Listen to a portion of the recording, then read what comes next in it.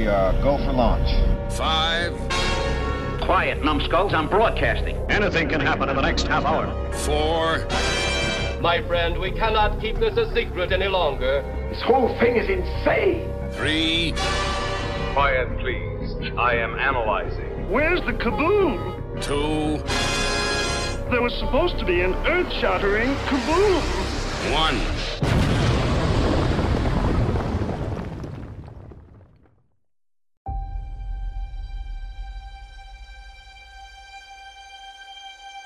I love being with people.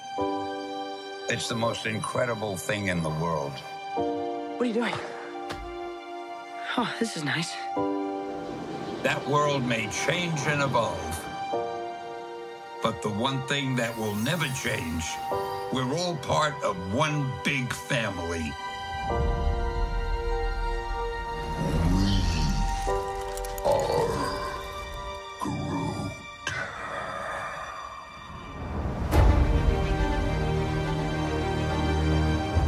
Next to you, he's your brother. That woman over there, she's your sister. Higher, further, faster, baby. That's right. We're all part of one universe. Wakanda forever! That moves ever upward and onward to greater glory.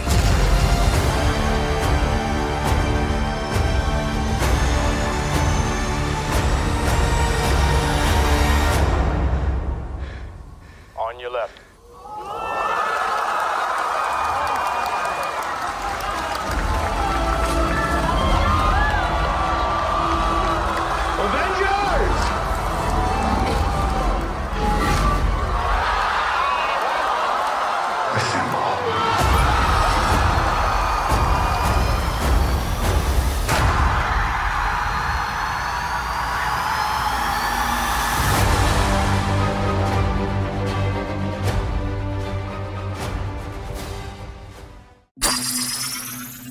Greetings, my fellow galactic travelers, and welcome back to Planet 8. This is your mission commander Larry speaking to you from our hidden base. Chief Engineer Bob is here by my side as always in the command center, and circling Planet 8 in our orbital spy satellite is Reconnaissance Officer Karen. And on this episode of Planet 8, we're going to be discussing something that we are very thankful for this year. This is our Thanksgiving episode, and every year we share with you, the listeners, something that is very near and dear to our hearts, something that we're thankful for. And this year, we are thankful for the Marvel Cinematic Universe, the MCU. Straight away, we'll kick it up to the satellite. Karen, take it away. Well, thank you, Larry. Thinking about the MCU takes me back to childhood and thinking about how we didn't have the MCU. These kids growing up nowadays, these young kids, That's right. they don't know what it was like. It's wonderful for these kids who have grown up and, always had Iron Man, Captain America, Thor, the Avengers. But as a kid growing up, I always felt like Marvel was so disadvantaged compared to DC. I remember DC had all these cartoons on all the time. I always remember seeing the old Superman cartoon. Batman had a bunch of different versions of cartoons. And of course the live action show was on all the time. Even the Superman George Reeves show was on a lot. Right. But, it was pretty much bupkis for Marvel for a long time, except the pretty crappy semi-animated Grant Ray Lawrence, and the Spider-Man cartoon was actually pretty good, but it was not shown that widely, or at least not in my area of California. And then when we did get live action, I always say it was all we had, so we cherished it, but we knew it wasn't true to the comics. It wasn't, it didn't inspire that awe, Lou Ferrigno was a great guy, but you knew he didn't really look like the Hulk. You saw those little slippers on his feet when he was running around, and it was a little bit, you really had to use your imagination a lot. So I just never thought we would see the Marvel characters in film so well portrayed, and some of the storylines we've gotten, and just like all the stuff, that we loved as kids up there on the screen. So that's just it always brings out that little kid in me when I see, Captain America with his shield, or Thor throwing his hammer, or Iron Man flying across the screen. And then to see some of the more obscure characters is just crazy. Now we've even got like the Eternals. So, yeah, it's just been a real treat. Indeed. Chief. Yes. Yeah, I mean, I'm amazed. I mean, I grew up when I was a kid. I mean, obviously I watched George Reeves' Superman, and I watched the Adam West Batman. Huge fan of Adam West as Batman. But when I got into comics, and that was usually, I got my hair cut, and there was a little smoke shop next door, and my mom would take me in, buy me a comic book or whatever. But it was like pretty much Marvel. And I think a big thanks has to go to that Spider-Man cartoon back in the 60s.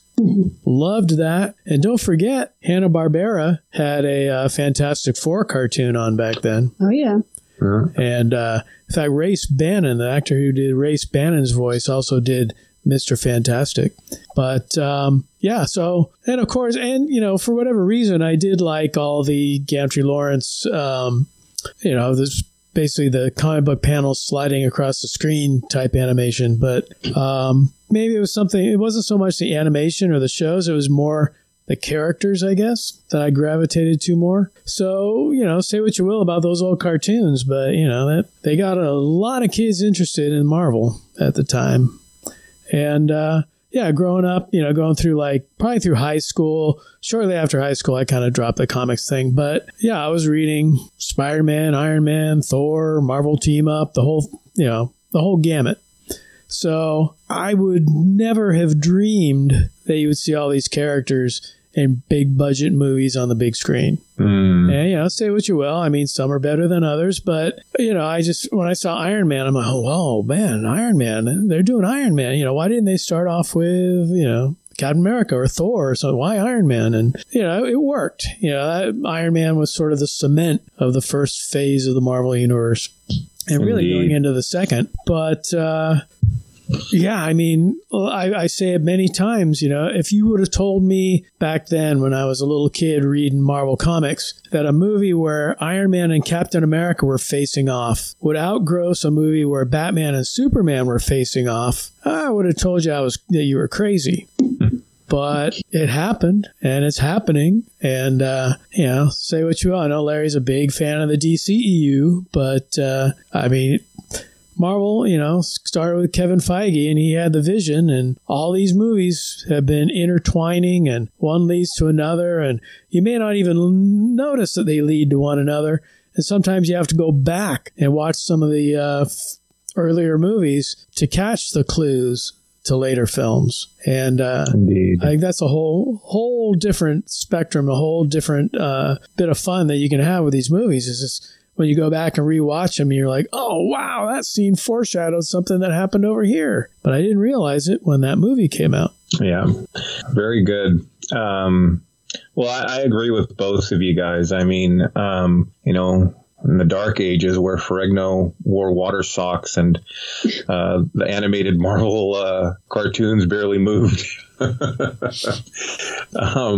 It gave us something to look forward to. I was always a big fan of the comic books. And, when I was a kid, there was no collecting. Those things got rolled up and stuffed in my back pocket as I rode my bike home. And the comics were at the, little neighborhood grocery store on the swinging rack that rotated around, and they were bent over and mixed up. And part of the fun was going in there and trying to figure out if you could find that prior issue that you didn't realize you needed to figure out what the Man Thing was doing with Spider-Man and the team up. And anyway, and let's not forget, they had those made for TV movies. We were talking about the Captain America with the clear shield, plastic shield. But you also had the Hulk was like teaming up with weird, awkward versions of Thor and Daredevil. Hey, at the time that the Incredible Hulk was on, it was incredibly, pardon the pun, successful and ran for a number of years. it somehow kept the Marvel flame ignited. They tried to do a Spider-Man TV show. They tried to introduce Thor and Daredevil in the Hulk series, but well, they actually did do the Spider-Man TV show. They did, but don't forget Nicholas Hammond. Yeah, that's right. I'm still waiting to see him in Spider-Man No Way Home. You might have a better chance finding him in that animated movie, The Spider-Verse. I tell you, if he's not in there, I'm going to be gravely disappointed. Hey, I remember going to Comic-Con when Iron Man, was all abuzz. Oh, yeah. And, just thinking, wow, they cast Robert Downey Jr. He'd had so many trouble, so much trouble in his acting career prior to that Iron Man. And, part of Iron Man's story was the addiction to alcohol and struggling and this, that, and the other. And it was like, wow, okay, Downey's going to really be able to dive into this. Do you remember that auditorium going nuts? That was, I think, in 2007. And at first they showed a silly clip where they showed part of the Iron Man cartoon. And everybody was like, what? And then they showed the clip from the Iron Man film where he had built the Mark I suit. Mm-hmm. And even that Mark I suit, people just went bananas seeing that, and I knew right at that point. And then at the very end, after they showed the Mark I suit, they just showed him in the red and gold flying by, and you knew at that point it was like, oh, they figured this out. They figured out what to do. Nerdgasm. Look, for me, prior, like Bob had said, I love the DC. Growing up, I loved the Spider-Man cartoon, but if Super Friends was on, and I would turn on Super Friends with no hesitation. I love the Christopher Reeve Superman. I think that is one of the definitive superhero films even to this day. But that Iron Man, I mean, you got to give Kevin Feige a lot of credit, but you got to give Jon Favreau. I mean, what he did with the Iron Man character and his involvement in some of the other properties, and what he's done with the Mandalorian. Oh my God! I mean, how things could have been so different. And let's not forget too, we had before the MCU, there was the X-Men movies. Fox had the license for that. There was the Spider-Man films with Tobey Maguire and which were very successful and good movies to this day. I still enjoy those. The first two. Well, I told Michael, Ensign Michael, that we were going to binge our way through all the Spider-Man movies before the new one comes out. So that means we have to watch all 5 of those, plus the Tom Holland ones. So, and there's some of those I haven't seen in a while. Yeah. Jazz and I started doing that as well. Whether or not we'll get into Tom Holland's adventures in the other Avenger films, we'll see. Yeah, I think it's going to be just all the solo Spider-Man movies. That's cool. Look, we were talking briefly about the Blade film before we started the podcast. That first movie was great. Still holds up today. We won't really spend that much time on the Fantastic Four films. Missed opportunities.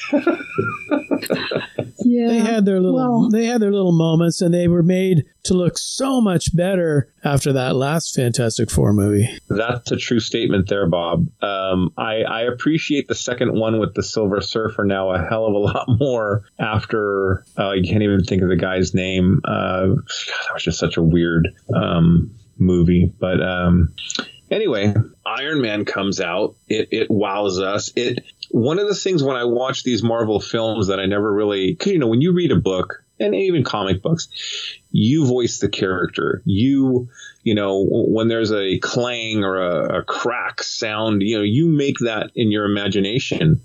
For me, it was great to hear Iron Man come down and land in that position in the second film, and the iron go clink, the flying sound, all these things that I didn't think of, when Iron Man was flying in the comic book, to think, well, what would that be like? What would that sound like? Would there be a sonic boom? Thor throwing his hammer. What would Mjolnir sound like returning to his hand, And that's why I give them such credit it really is an experience going to see these films. Well, I mean, you have to figure that the people making the films grew up like us, reading the comics and making all those sounds in their minds. And so It's like, if one of us made a movie, I know what that's going to sound like. And you bring your thoughts into reality. But, I mean, kind of going back to those Fantastic Four movies, they did give us one thing in the MCU. What's that? And that was Chris Evans. Oh, yeah, that's Chris right. Evans was the Human Torch, and he went on to be Captain America. And one of the beautiful things about the Marvel movies, the MCU movies, like you say, with Robert Downey Jr., but also with Chris Evans or Chris Hemsworth or any of them, it's just the casting of those characters, matching those actors with the characters. Mm-hmm. I mean, you can't see anyone else playing Captain America. I mean, yes, Sam's becoming Captain America, but let's just say you can't see anyone else playing Steve Rogers in Captain America, or you can't see someone else playing Tony Stark at this point. It's kind of hard to, because how many Bonds have we had so far? Right. I don't know if you can do that with Tony Stark and Steve Rogers and whoever else. I tell you, I'd have an easier time with someone else being Steve Rogers or someone else being Thor. But Downey, man, he just nailed it. And the other guys nailed it too, don't get me wrong. But I don't see how they could ever recast Tony Stark. It would have to be like 15 years from now. I mean, in my opinion. Well, and I think each of them brought something to the role that, like Robert Downey Jr. just basically plays Tony Stark as Robert Downey Jr. I mean, exactly. If Robert Downey Jr. was, a genius, he brought his personality to it. And this is the thing. I mean, the movies definitely stray from the comics in a lot of ways, but they keep those key things that are essential to the characters. I mean, the characters have changed over the years in a lot of different ways. So you have to keep certain key, character traits, but there's wiggle room in there for the actors to develop those characters or the writers to develop the characters, in different ways. I do think some of the characters have gone pretty far astray from their original concepts, but those are characters like the Guardians of the Galaxy. Those are characters that even a lot of fans aren't familiar with. So they can really play with them a lot. But, when you get to those core characters like Captain America or Thor, you want to have certain traits that fans are expecting. And I think they delivered on them. Although I can tell you, when I heard Chris Evans was cast, I was like, how can that guy play Captain America? He plays like goofballs and, there's no way. But he's so brilliant as Cap. I just can't imagine anybody else at this point as Cap. Look at everyone's reaction when Michael Keaton was cast as Bruce Wayne / Batman. And now they're all having nerdgasms that he's going to be in the Flash movie. So, they didn't want him at first, and now they can't wait till he comes back. I think there's a real talent to being a casting director. You must be able to see things in these actors that nobody else, the average person, is unable to see, because you think of some of these castings where the fan reaction is just through the roof, like, no way, this is never going to work, and now we're all like, I love him so much. Right.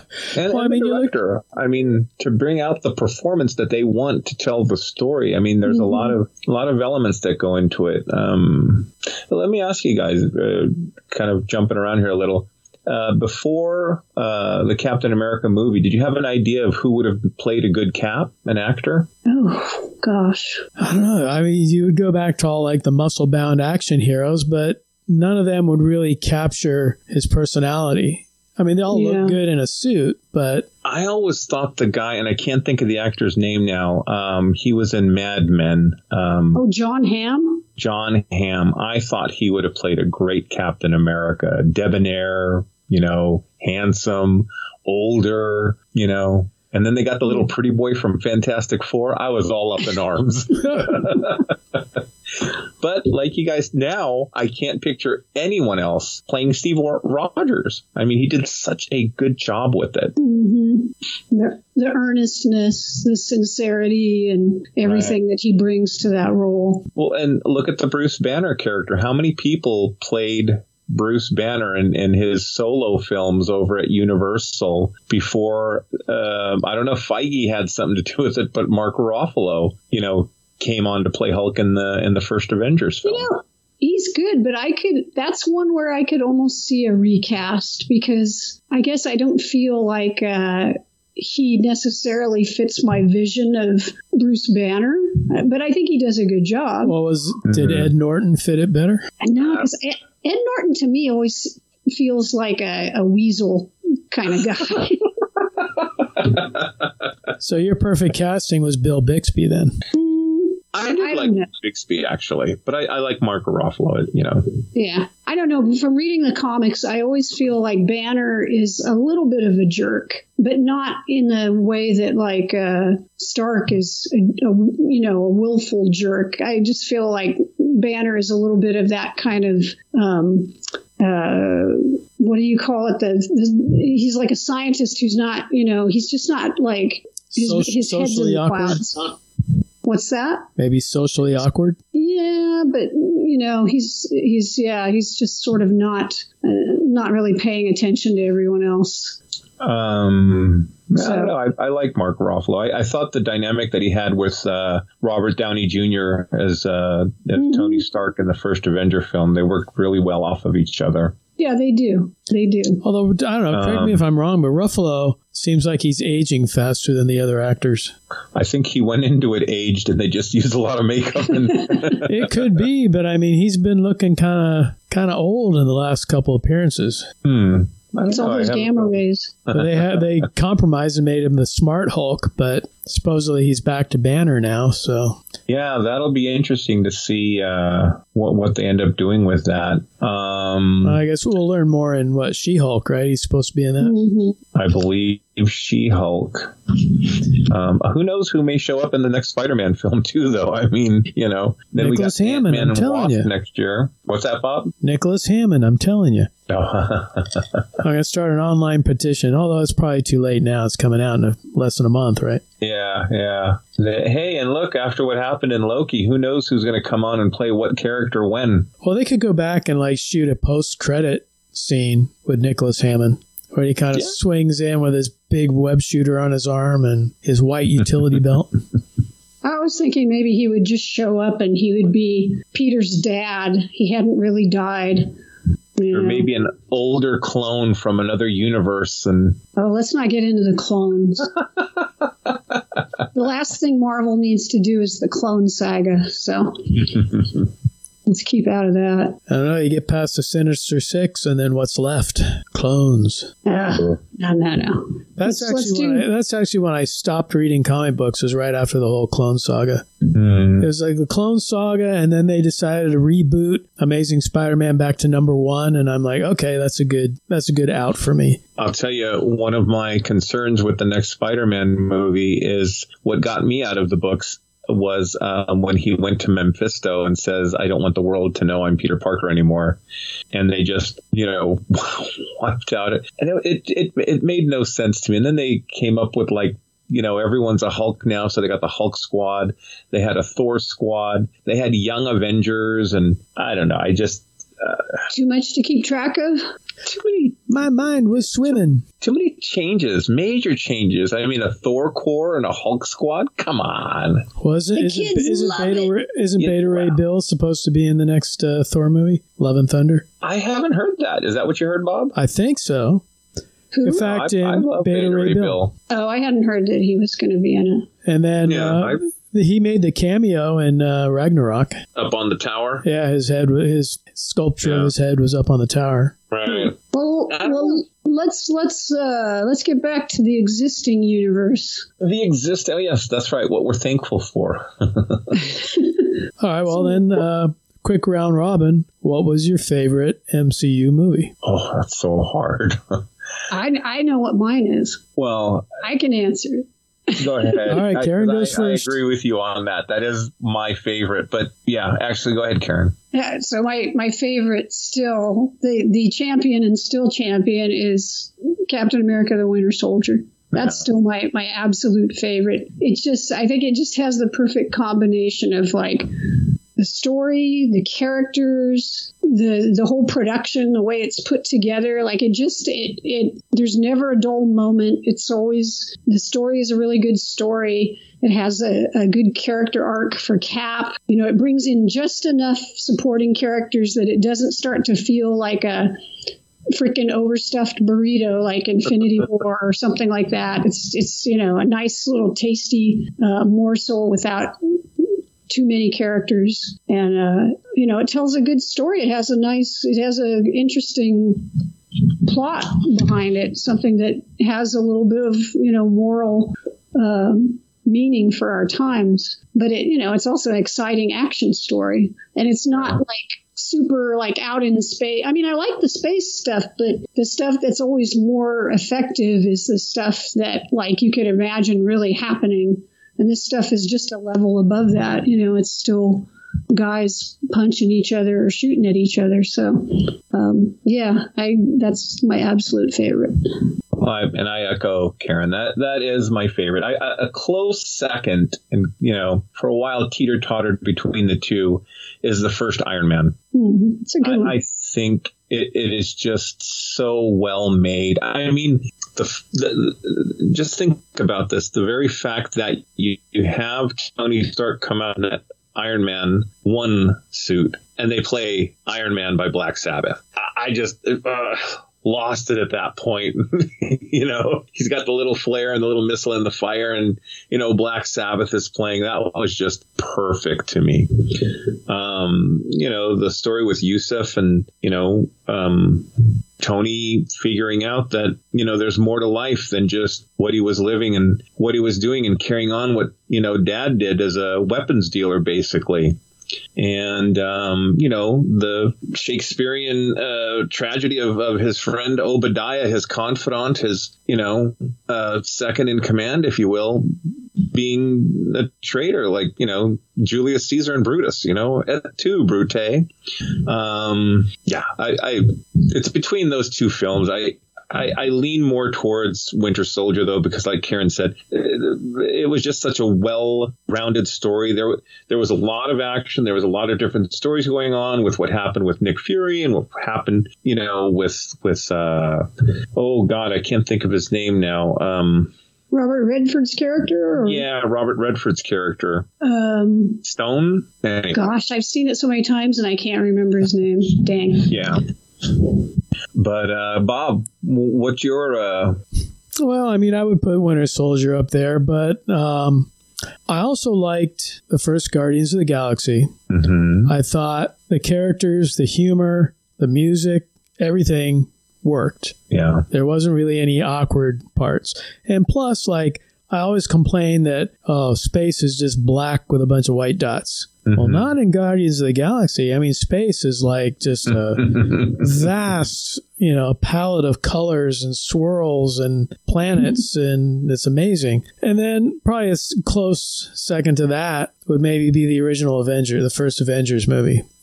Just because it was kind of pure. And it was like, okay, here's all the superheroes coming together. Now, when I say all the superheroes, I don't mean like 50. I mean the core that were in the movies up to that point. Right. And again, Marvel didn't rush it like DC. They took their time. They made all these individual movies, and they built up, and you knew the characters, and then boom, they're all together in this one big movie. And of course, the Avengers movies kind of got bigger as they went on, but just for the pure adrenaline and the first time you see all these characters interacting, I thought it was great. It was very, very cool. Karen, do you have an honorable mention or a close second favorite that, teeters towards one, or honorable mention? I do like Iron Man an awful lot. That's another one of those movies. If it's on, if I turn on the TV and it's on, I'm going to stop and watch it. That's one of those ways that I'll rate, like, how much do I enjoy a film. If I turn it, some smartass on Twitter. I said something the other day about, Star Wars was on TNT. I had to stop and what I was doing. I was like, who has cable anymore? It's on streaming, damn it. You can stream TNT. So anyway, had to get that out of my system. Young whippersnapper. These kids, let me tell you. Get off my lawn while you're at it, kid. Right. Where'd I put my teeth? Yeah. But I got to say, though, and it's going to take time to kind of sink in and gel with all the other movies and see where things go. But I really liked Shang-Chi. Now, whether that's going to gravitate to one of my favorites, I don't know, but I think it's a candidate to do that. Yeah, I liked it too. It was more than what I expected. You try to go into these movies with little or no expectations. And I always thought of him as a street level hero, Daredevil, Jessica Jones, Luke Cage, and they just embraced, what his potential was and ran with it. And it was great. I thought it was a good entry. Yeah, I'd have to see it again. I only saw it the one time. In the theater. It was enjoyable. I liked it, but now we're getting to the point with 20-some films. It's a little harder. There's some I've seen so many times that I have a strong feeling about. I think Civil War is one of those that I really enjoy quite a bit now. Whereas when I first heard about it, I wasn't thrilled with the premise. But then watching it, I really enjoyed it. And even though it's hard to take because it's like the Empire Strikes Back film for the MCU where everything gets torn apart. Right. But that's another one I think I would put up there. But yeah, it's getting harder and harder because, some of these films I may have now seen, a dozen times. And then others like Shang-Chi I've seen once, Black Widow I've seen twice now. So, I'll say this with Shang-Chi, Marvel is kind of doing like what they're doing with the Star Wars property. They're trying to retcon some of the stuff. And I remember when Iron Man 2 came out and they were talking about the Mandarin and they had Ben Kingsley play the Mandarin. And in Shang-Chi... That was 3, right? It was 3. 2 was Whiplash, which I was also very kind of disappointed with. I don't know. I kind of like the arrogance that he had and, some of the banter that went back. And that's the thing is that, like Karen said, with all these movies, it gets to the point where I don't know that I have like a 1, 2, 3, 4, 5 favorite movie. It gets to the point that there's so many movies that there are scenes that I like in certain movies, like the Hulkbuster in Avengers 2. I love that. If that's on cable, for those of you that still have it, I'll watch that. For me, it's almost like whatever Marvel movie I go see up to the latest one that I saw, that movie was my favorite Marvel movie because it was so fresh in my mind. There was so much wit, banter. The scene with Ben Kingsley, and he's like, I knew I wanted to be an actor when I saw those bloody apes acting in the cinema on Planet of the Apes. And they're looking at him like, freaking idiot. Those were actors with makeup. But, when Doctor Strange first came out, brilliant. I love the way that they played that, character and stuff. So I don't know. For me, it gets to the point where like, well, what did I really like in Black Panther? I mean, I love the movie, but there are key moments, key scenes, sometimes not necessarily action. It could be a dialogue between two characters that you remember a similar dialogue happening in the comic book. So there's a bit of nostalgia when I watch these movies as well, because I'm like, I remember that story, and then they tweak it a little to, make it more part of the MCU. But I remember, loving that interaction. I mean, first time I heard they were going to bring Hulkbuster to the cinema, to the cinematic universe, I was like, oh my God, that's going to be like awesome. Well, that's the key, too, because with all these movies, unlike some of their predecessors, you're not really usually disappointed in the fight scenes. Mm-hmm. They're all over the top and just crazy. And although, some of the fight scenes that I've enjoyed a lot lately was the episode of What If, where Thor and Captain Marvel square off. Because that's like, she'll punch him and he goes flying like through buildings, through mountains, like miles, and then he comes back and smacks her. Same thing. It was just so over the top, like the old, like, you know, like Popeye cartoons or something. But yeah, it was just really enjoyable. It was almost like this big, long, drag-out fight. Yeah, I agree. I really appreciated and loved that What If series that was playing on Disney Plus. And as we're recording this, and this episode will come out around Thanksgiving time on the 22nd, Disney Plus announced that they're going to have several of the Marvel Cinematic Universe films in IMAX format. So when you stream these movies over on Disney Plus, of course, everybody owns the Blu-rays, DVDs, streaming, digital copies, but Disney will be having these in IMAX. So it'll fill your screen in more, is what they were saying. Yeah, don't watch them on your iPhone. Just make sure you have a nice screen to watch. That just kills me. People watching some of these films on teeny tiny screens. It's like... Well, I'll tell you, one of the reasons I bought an iPad, and it's an iPad Pro something, it's not godly, but we were going to do some international travel, Lieutenant Jasmine and I, for our honeymoon back a couple years ago. And I wanted to watch the Avengers film because I had the digital copy and I didn't want to watch it on my phone. Oh, sure. Travel is different.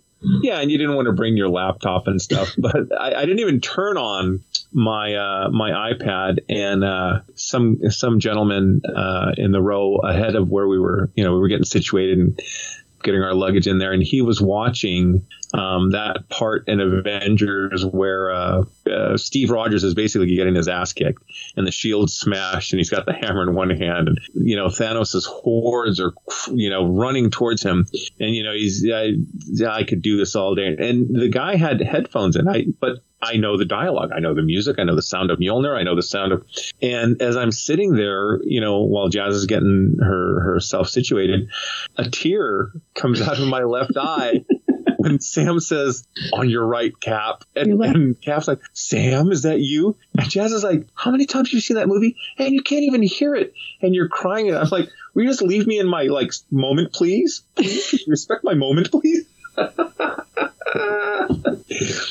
And look, I'm going to kind of jump the gun because we're going all around here. Eternals has the distinction of being the first movie in the MCU that I did not shed a tear.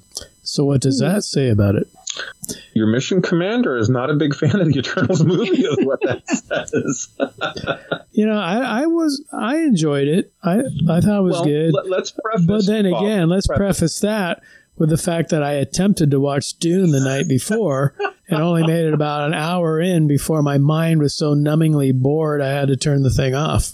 So after that, it's like, oh, wow, Eternals was great. Comparatively speaking, yeah, it was a masterpiece.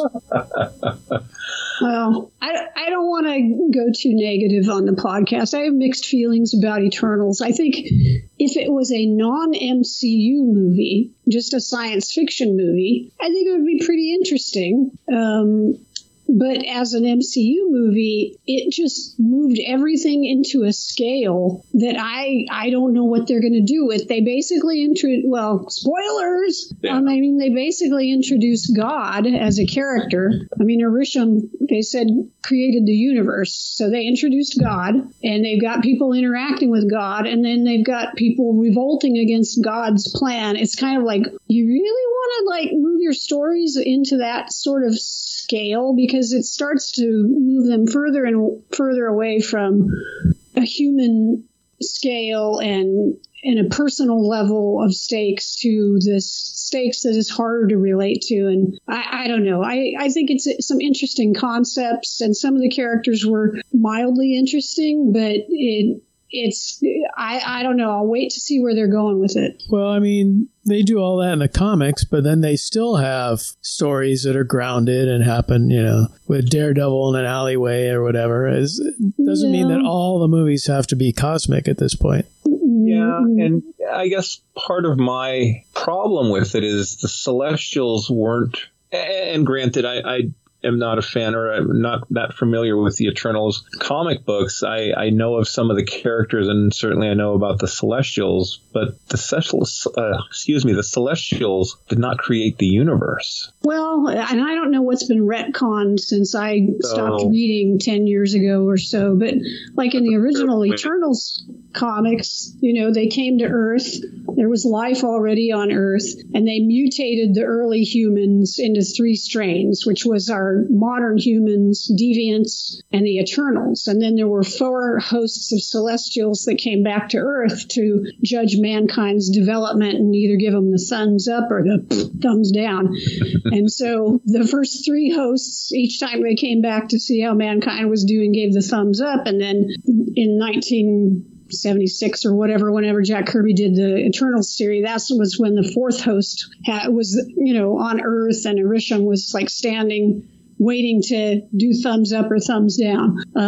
So it was more about evolving mankind, and were they pleased with how we had evolved or not pleased? So it was different than like creating the universe. It was more about manipulating our evolution. Well, see, maybe I missed that part, because I didn't really get the part where he created the universe. What I got was that the evolution that they were kind of forcing on Earth to get it to the certain point where a new celestial would be born and Earth would be destroyed, or whatever, that they had been doing that from planet to planet. But I don't know if they necessarily created anything other than the Eternals that were supposedly some kind of cosmic cyborgs or whatever. It almost sounded like a Galactus story to me, because it was the life force of the inhabitants of the planet that kind of fed the development and birth. And so they were trying to defeat the deviants, or hold the deviants at bay, so that Earth could overpopulate and hatch the new celestial. They said at the beginning that Arishem had been there before that he was responsible for the creation of the universe, essentially. Like he had been there before the Big Bang. Which Galactus was there before the Big Bang. He was from the old universe. Right. So that it is weird to me. Like, I feel like maybe they're setting up a confrontation between the Celestials and Galactus. Potentially. But you're right, Larry. It does sound like how Galactus feeds on planets. So I don't know. Maybe we'll get our answers once Fantastic Four shows up or something. Well, I should go see the film a second time, because there's a lot going on. Oh, yeah. With all the characters involved as well. And, some you love, some you hate. And then, you're trying to figure out, well, wait, is that person a good guy or a bad guy? Like Salma Hayek's character, I'm still kind of confused on, was she benevolent and good, or, because she knew what was going on, but she didn't tell anyone. Well, she told the one guy. So I don't know. I need to go in and take notes on this one. This is a big movie, I guess. I mean, I thought it was interesting, the twist they had with Icarus. But it's definitely a different type of movie, and some people are going to like it and some people are going to hate it, and we'll see what happens. But it'll be interesting to see how it fits into the Marvel universe as things move along. Well, and let me ask you guys this. What did you think of the post-credits scenes for Eternals? Well, it was fun to see Star Fox and Pip the Troll. And then that was fun, actually. The beginnings of the Black Knight, I guess. Right. And you know who the disembodied voice was? Asking if he's ready for that. Blade. Yeah. So I can't think of the actor's name. Introducing Blade as well. Mahershala Ali. Yeah. Yeah, it was funny because I thought that was him in the theater, but then I thought, well, why would he be involved with the Black Knight? But then, I saw it on one of the feeds that it was him. So it'll be interesting how they pull him into the MCU, whether it be Avengers or maybe he'll be working with some of the supernatural characters. We'll see. With Disney now utilizing the Disney Plus option, as well as the cinematic movies, they're all over the place now. So who knows who's going to show up where next? Well, I don't know. Do you think maybe they're introducing characters a little too fast at this point? No, I think Guardians is getting ready to finish. Thor got a fourth movie, so go figure. I don't know if Tom Holland's going to continue in solo Spider-Man films. Ant-Man and Wasp are coming up on there. Typically, you see a 3-movie deal for these things, right? And then 1 or 2 cameos and other properties. So I think there's a couple of their movies that are going to be, ending, and so they're trying to bring the next generation of these heroes and or adventures. I mean, Guardian's going to finish, like I said, their 3rd movie, so maybe the Eternals are meant to carry on that galactic story with Captain Marvel. I don't know. I don't know how that's going to work out, but. I mean, if that was the case, then you'd think they'd kind of start ushering in the Fantastic Four and the X-Men. Fantastic Four are coming. I think Feige's alluded to that. X-Men, I don't know. I haven't heard anything. Walker, have you heard anything about? I haven't seen any dates for X-Men. There's always like rumors of like doing the whole Hulk versus Wolverine thing, but I haven't heard anything about the full group. I mean, the last thing I heard was a potential Planet Hulk. So they're talking about another solo Hulk movie. Yeah. Because I guess historically the Hulk movies didn't do that well. Yeah. And Universal had the rights for a solo Hulk film, but the rumor is now that it's back to Marvel. I don't know if that's true or not. I think they're doing like a Sony Marvel deal with Universal. It would make sense. So they could do a movie, but I'd pay good money to see that Abomination from Shang-Chi go up against the Hulk. That is my Abomination from when I was a kid, that look. So that would be cool. Yeah, I don't think we're going to see a Fantastic Four movie until probably 2024 or later, because I don't think it's on their slate at this point. No, I haven't seen it either. Yeah. Let me ask you guys this. They introduced the Fantastic Four. Should it be a period piece, or should they just throw them into the MCU as is? Or in current time, I should say. Well, I mean, they got the multiverse going, so they could just pop them in. They're from another universe. Yeah. Yeah. I would have liked to have seen a period piece years ago, like have them start out in the 60s. Oh, that's where I am. I would love that. But and I guess they could do it conceivably. They could have started in the 60s and then gotten lost in another, timeline, dimension, whatever, and then come back. That would be kind of interesting because they would be, the fish out of water kind of story. But I don't know that they'll do it. I think they'll probably be more modern. Like Bob was saying, with the multiverse and stuff, who knows? Because to me, Reed was always, the elder statesman of the Marvel comics, right? Mm-hmm. And so I hope they don't bring him in as like, this 21-year-old, founder of Meta type boy genius. It's like, it scares me some of the tweets that you read. Right now the thing is they have the Spider-Man poster, and I can't tell if it's the real theatrical poster or not. And they got Doc Ock's tentacles and Spider-Man up on a car, and then in the back in the smoke is a little green goblin floating around. And I'm like, okay, I don't know. Is it going to be Harry Osborn? Are they bringing what's his bucket back? I think Willem Dafoe is coming back. You think Willem Dafoe? So they'd bring back Norman, or Norman Osborn. Norman. I don't know. And then there's all these rumors about the next Black Panther film after the unfortunate we lost Chadwick Boseman. They're not going to recast the T'Challa character. So how they're going to deal with that in the movie, and who will ultimately take up the mantle. The way the Marvel universe is going right now, probably Shuri. I would think. Go ahead, Walker. That would make sense, but there's some really weird rumors going around that she either doesn't want to do it, or she said she would only do it for one film, the actress. So yeah, I don't know. I personally, I would like them to recast it. I think the T'Challa character is just too important a character in the Marvel universe. There's too many good stories to tell with him still. I'd like to see them just recast it. And, I mean, obviously Chadwick Boseman was a great Black Panther, but he's passed, and so the same argument could be made about Steve Rogers. They should recast Steve Rogers and Tony Stark. The circumstances are different. We're talking about story changes versus an actor's passing, right? They've decided to have Steve grow old. They decided to kill off Tony, whereas, unfortunately, Chadwick was ill and passed. So. Oh, but my friend, that's only on Earth 313. Well, it would be nice if we could bring people from other Earths in reality, but. According to Loki and what's his self-girlfriend, we can now because of the timeline being all fractured.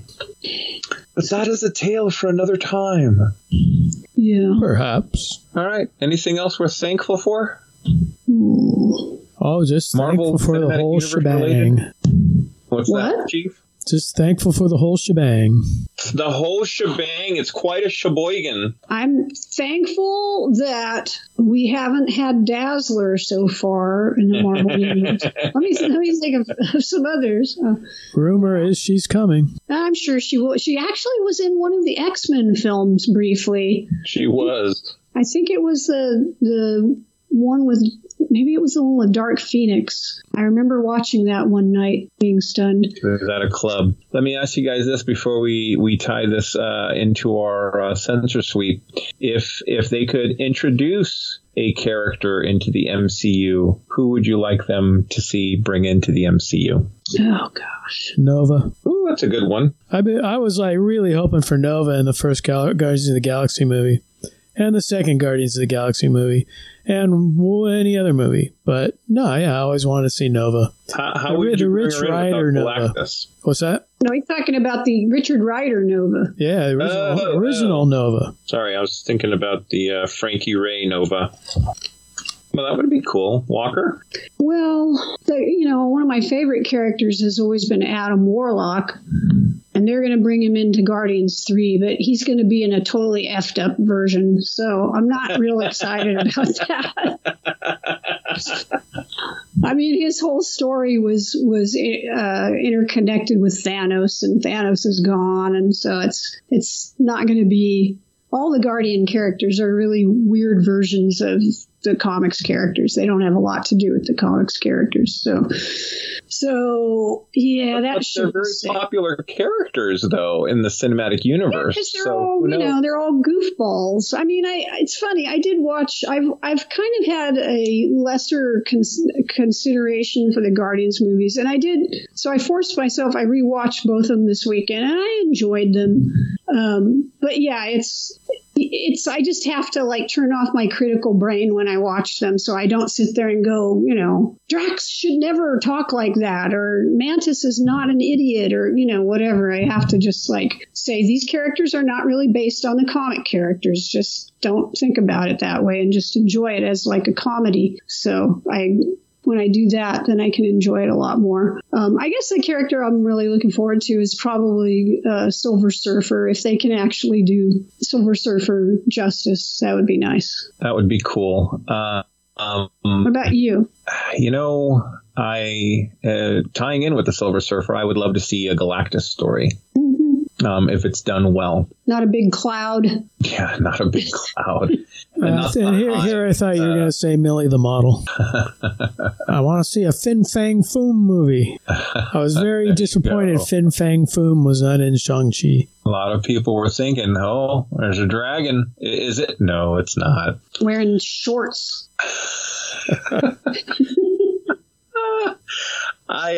I remember talking to Karen, deep disappointment that she had with Iron Man 3. And the whole plan, she came out here, we were going to watch it 3 or 4 times over the weekend.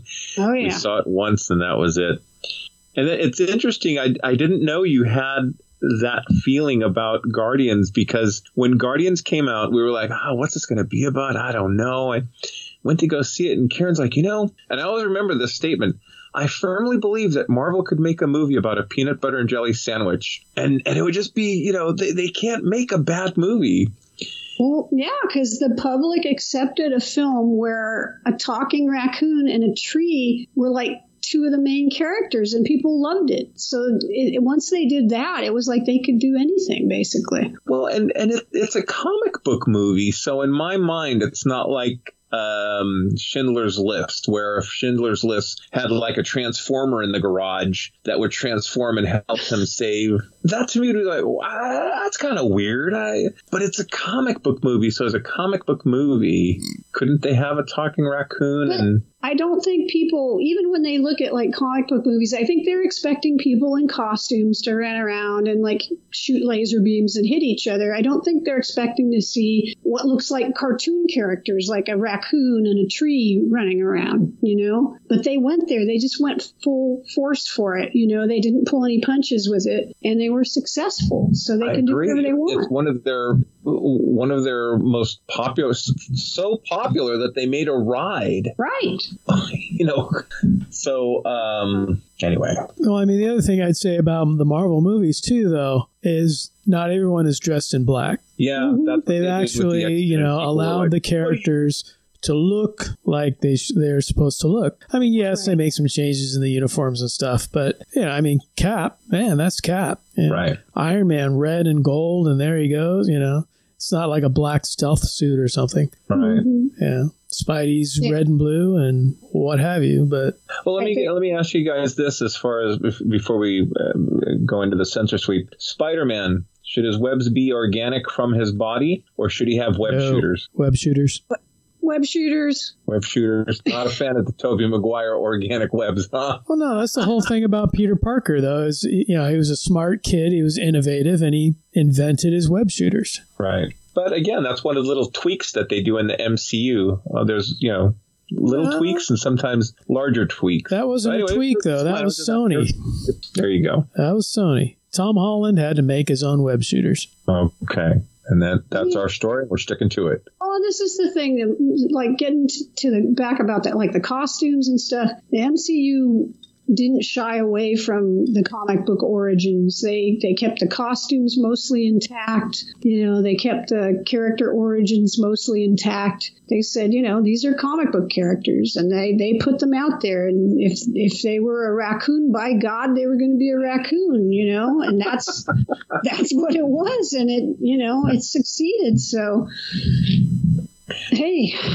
They did a good job indeed, because I did fall in love with the raccoon that summer. And that's the thing, like, you know, as much as it's all spectacle and stuff, they had those personal stories. And when I rewatched Guardians and Guardians 2, you realize, like, Rocket is really hurting inside. He is an asshole, but he's really hurting inside. He's lonely and scared, and they get that across. And each of those characters tends to get at least one or more moments like that in the movie. This is going to sound weird, but it kind of gave me some understanding in my relationship with my father, because my father could be a real ass. And it made me think, was he hurting? Was, you know, what was it that because we had some conversations before he passed away that were very insightful into what he thought of me, and how he never told me he was proud of me, but, you know, before he passed, he was telling me all these great things. You know, I was a better man than he ever was and stuff. And I'm like, oh, don't say that, Dad, you know. But anyway, that's one of the beauty, I think, of the MCU, is that there are so many characters and opportunities where we can kind of look at relationships that we have with our friends or with our family, or maybe they're not here anymore. And we have that, you know, thought or that feeling that mirrors, you know, Cap and Bucky's relationship, or maybe it was Star-Lord's relationship with Mary Poppins. Yeah. So they are very wise storytellers. Even in the TV shows. I mean, there was a line in WandaVision, you know, where Vision was questioning, or Wanda was like, you know, but it hurts. And he's like, well, what is love except, you know, accepting pain? I can't think of what the line was, but very insightful characters, very good dialogue, great music too. We didn't really talk about the soundtracks a lot, but I'll throw on, you know, a Captain America soundtrack any day of the week. Kids, the truth being, we could really go into this a lot more. I wanted to talk about Ant-Man. I'm sure Karen wanted to talk about the Loki series. That was one of her favorite series on Disney Plus. What? Bob. We already talked about that. Bob wanted to talk about. No, just kidding. Larry wanted to bring Batman versus Superman into the thing.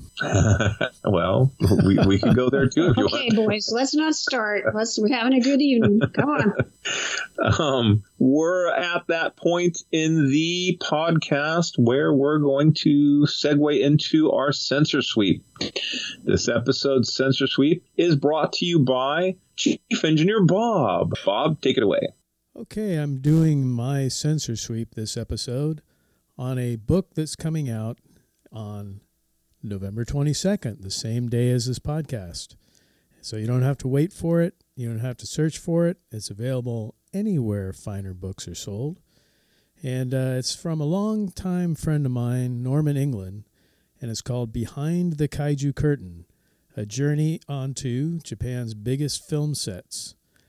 Rather than just a dry behind-the-scenes making-of book, this is more of Norman's personal journey onto the sets of such films as Gamera 3, Godzilla 2000, Godzilla vs. Megaguirus, and Godzilla Mothra King Ghidorah Giant Monsters All-Out Attack. And Norman was basically living in Japan at the time. In fact, he still is. And he was writing for Fangoria and doing some photography, and he was able to get on these sets in a official capacity. And once he was on the sets, then anything goes. And he'll take you kind of on a behind-the-scenes look at the actors, the crew, the special effects people, the directors, a lot of whom he became good friends with. So he got access to these sets more than any other Western person could have. And basically, he will take you on the set. He even got to wear the GMK Godzilla suit and stomp around Toho for a bit.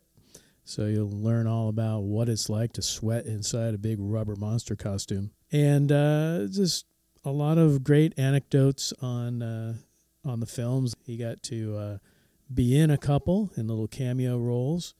In fact, if you watch Godzilla Tokyo SOS at the beginning, there's one guy whose line is, "Cruise missiles," and that's Norman. But yeah, I mean, there are a lot of fans that have gotten into like scenes where they're running away from the camera, running towards the camera, running away from Godzilla. But Norman got in a little more than that.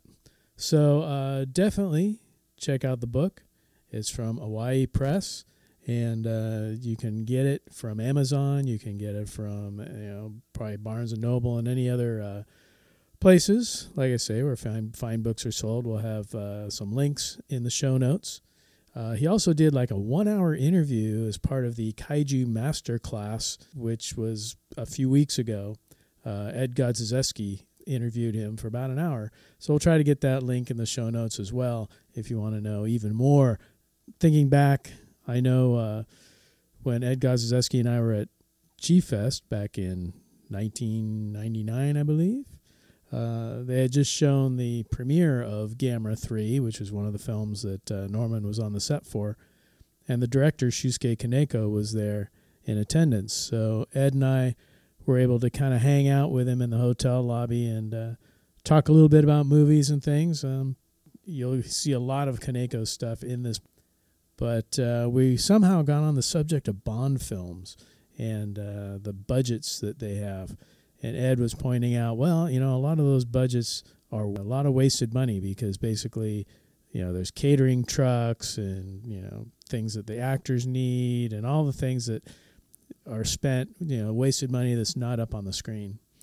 And so Kaneko kind of like got quiet for a minute, looked away, and then said, "I would like to waste money."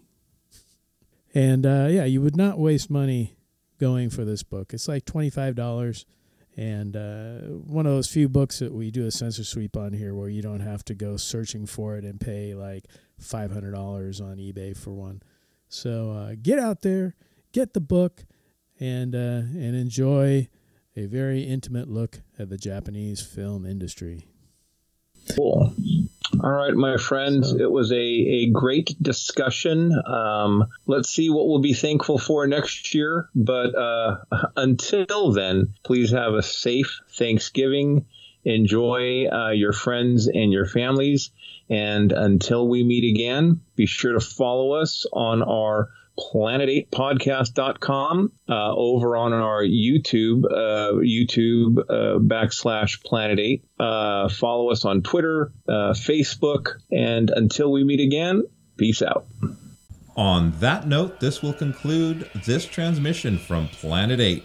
We would like to thank all of our intergalactic audience for listening.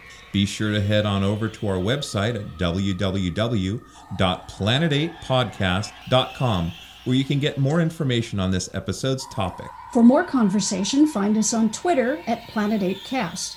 Or on Facebook at facebook.com/Planet8Podcast. We want to thank you guys for tuning in each and every episode. We look forward to your input and opinions. Until next time, this is Planet 8 signing off. End transmission. By George, he's got it. It is the end.